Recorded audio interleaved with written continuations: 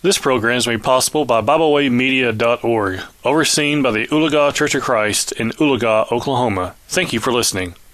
Hello, and thank you for joining me today for the Quiet Moments podcast. I'm your host, Russ Earl.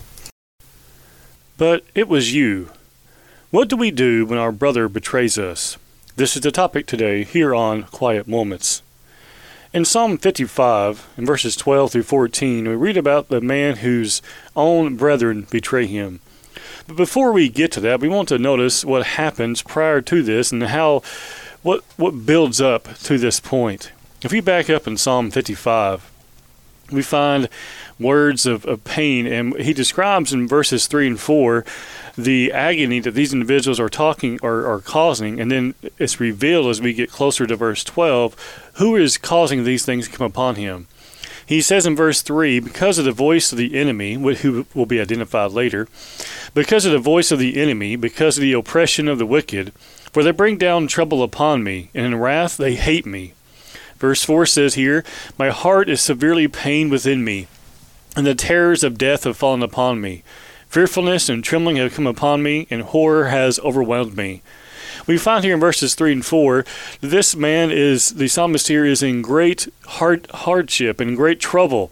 He talks about how his enemies have brought wrath upon him, how his heart is severely pained. He even describes how the terrors of death have fallen upon him, meaning he actually is fearing for his life. We find in verse 6, he talks about here how he wished he could just escape. He says, so I said, oh, that I had wings like a dove. I would fly away and be at rest. He wants to get away from these people. Verse 7, indeed, I would wander far off and remain in the wilderness. He wants to get away from these people who are hating him and causing him such pain. In verse 12, as we drop down here in Psalm 55, he identifies who he's talking about. He says, for it is not an enemy he reproaches me, not someone who is, someone who has hated him for a long time, but some foreigner that's coming against him. That's who he's talking about. He's saying that's not who it is. For it is not an enemy he reproaches me, then I could bear it. That is, he could understand them coming against him because they're his enemy. He says, nor is it one who hates me, who has exalted himself against me, then I could hide from him. It's not just one person who hates him. He says, but it was you, a man my equal, my companion, and my acquaintance. Now notice verse 14. We took sweet counsel together and walked to the house of God in the throng. He's talking about these are individuals who have worshipped God with me. These are individuals who have been my acquaintance, been his companion. He says, it was you, a man my equal, verse 13. But notice how he describes the hurt that this brings upon him. He says in verse 12, we're backing up here, for it is not an enemy he reproaches me, then I could bear it. Which means the ones who are hurting him, his equal, his companion, his acquaintance, the one who has worshipped God with him side by side, he's saying he can't bear to be attacked by them.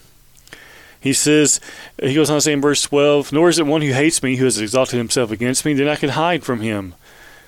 So it's not who he would expect, an enemy or someone who hates him, but it's one who has been his equal, one who has been with him for so long, one who has worshipped God with him, as he says in verse 14. We walked to the house of God in a throng. We drop down in verse 17. We find he is crying out to God. He says, evening and morning and at noon I will pray and cry aloud, and he shall hear my voice. It's common in the Old Testament especially to see where individuals pray to God 3 times a day, and we find it here mentioned again, evening, morning, and at noon. He's going to pray to God about this. Verse 20, again, he talks about those who are against him. And remember, these are those who have worshipped God with him. They have turned their back on him. Verse 20, he has put forth his hands against those who are at peace with him. He has broken his covenant. This is a reference to those who have gone against God. The covenant between them and God is no longer in effect because they have gone against God. The words of his mouth were smoother than butter, now talking about his enemy, but war was in his heart. His words were softer than oil, yet they were drawn swords. He's saying they would say things. They would speak these kind words, but all they wanted was to hurt him. And how sad it is. This, we read verse 20 and 21, we see how they have broken their covenant with God and because of their sinfulness. And we find in verse 21 how they were frauds, basically. He says in verse 21, the words of his mouth were smoother than butter. but war was in his heart. Oh, they say nice things, but they want you to hurt. They want you to have pain. He says in verse 21, his words were softer than oil, yet they were drawn swords.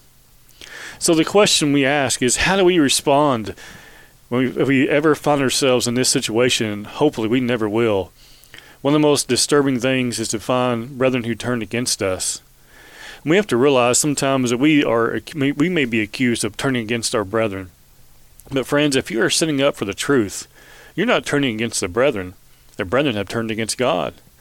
So let's be those who make sure that when we stand up for truth, that when we stand up against our brethren, it's because they have now begun to reject the truth. And these individuals here were rejecting the truth. They were turning against this man. He was calling upon God, and they were only doing, as we find in verse 21, they were only wanting war. War was in their heart. Their lips or their words are like drawn swords there in verse 21. They wanted to hurt this man, maybe physically, maybe just figuratively. With their words, they came at him. But what does he do? What do we do? I mean, if we ever find ourselves where our brethren are against us, what do we do? Well, we saw back in verse 17 how the psalmist said he would pray and cry aloud to God. And he knows in verse 17, he says, he shall hear my voice. That's not a he might, it is a certainty. He shall hear my voice. Verse 22 of Psalm 55, he says, cast your burden on the Lord, and he shall sustain you. He shall never permit the righteous to be moved. This is a lot like we read about there in the book of Matthew, where Christ tells us to come unto him, all you who labor and are heavy laden, and I will give you rest. And we find this same idea here in verse 22, here the Lord being God. Cast your burden on the Lord, and he shall sustain you. And what will happen in verse 23? We find that God will deal with these individuals. If not in this life, we know that no one escapes the wrath or the reward that comes on the day of judgment. In verse 23, but you, O God, shall bring them down to the pit of destruction. Bloodthirsty and deceitful men shall not live out half their days, but I will trust in you. When we find ourselves being, if we ever do, being attacked by our brethren, so-called, let's first make sure that we are standing on the right, that we are standing with God's word. And then if we find ourselves standing for God and his word, let's make sure that we pray for those who are coming against us. Let's make sure that we are never those who, as we find described here in verse 12, who hurt one another. You go back to verse 12, and these words are very troubling. Well, I'll read verse 12. He says, For it is not an enemy who reproaches me, then I could bear it. See, I could bear that. I can understand that. I could withstand that. But his own brethren, it simply hurt too much. Let's make sure that we never turn on our faithful brethren.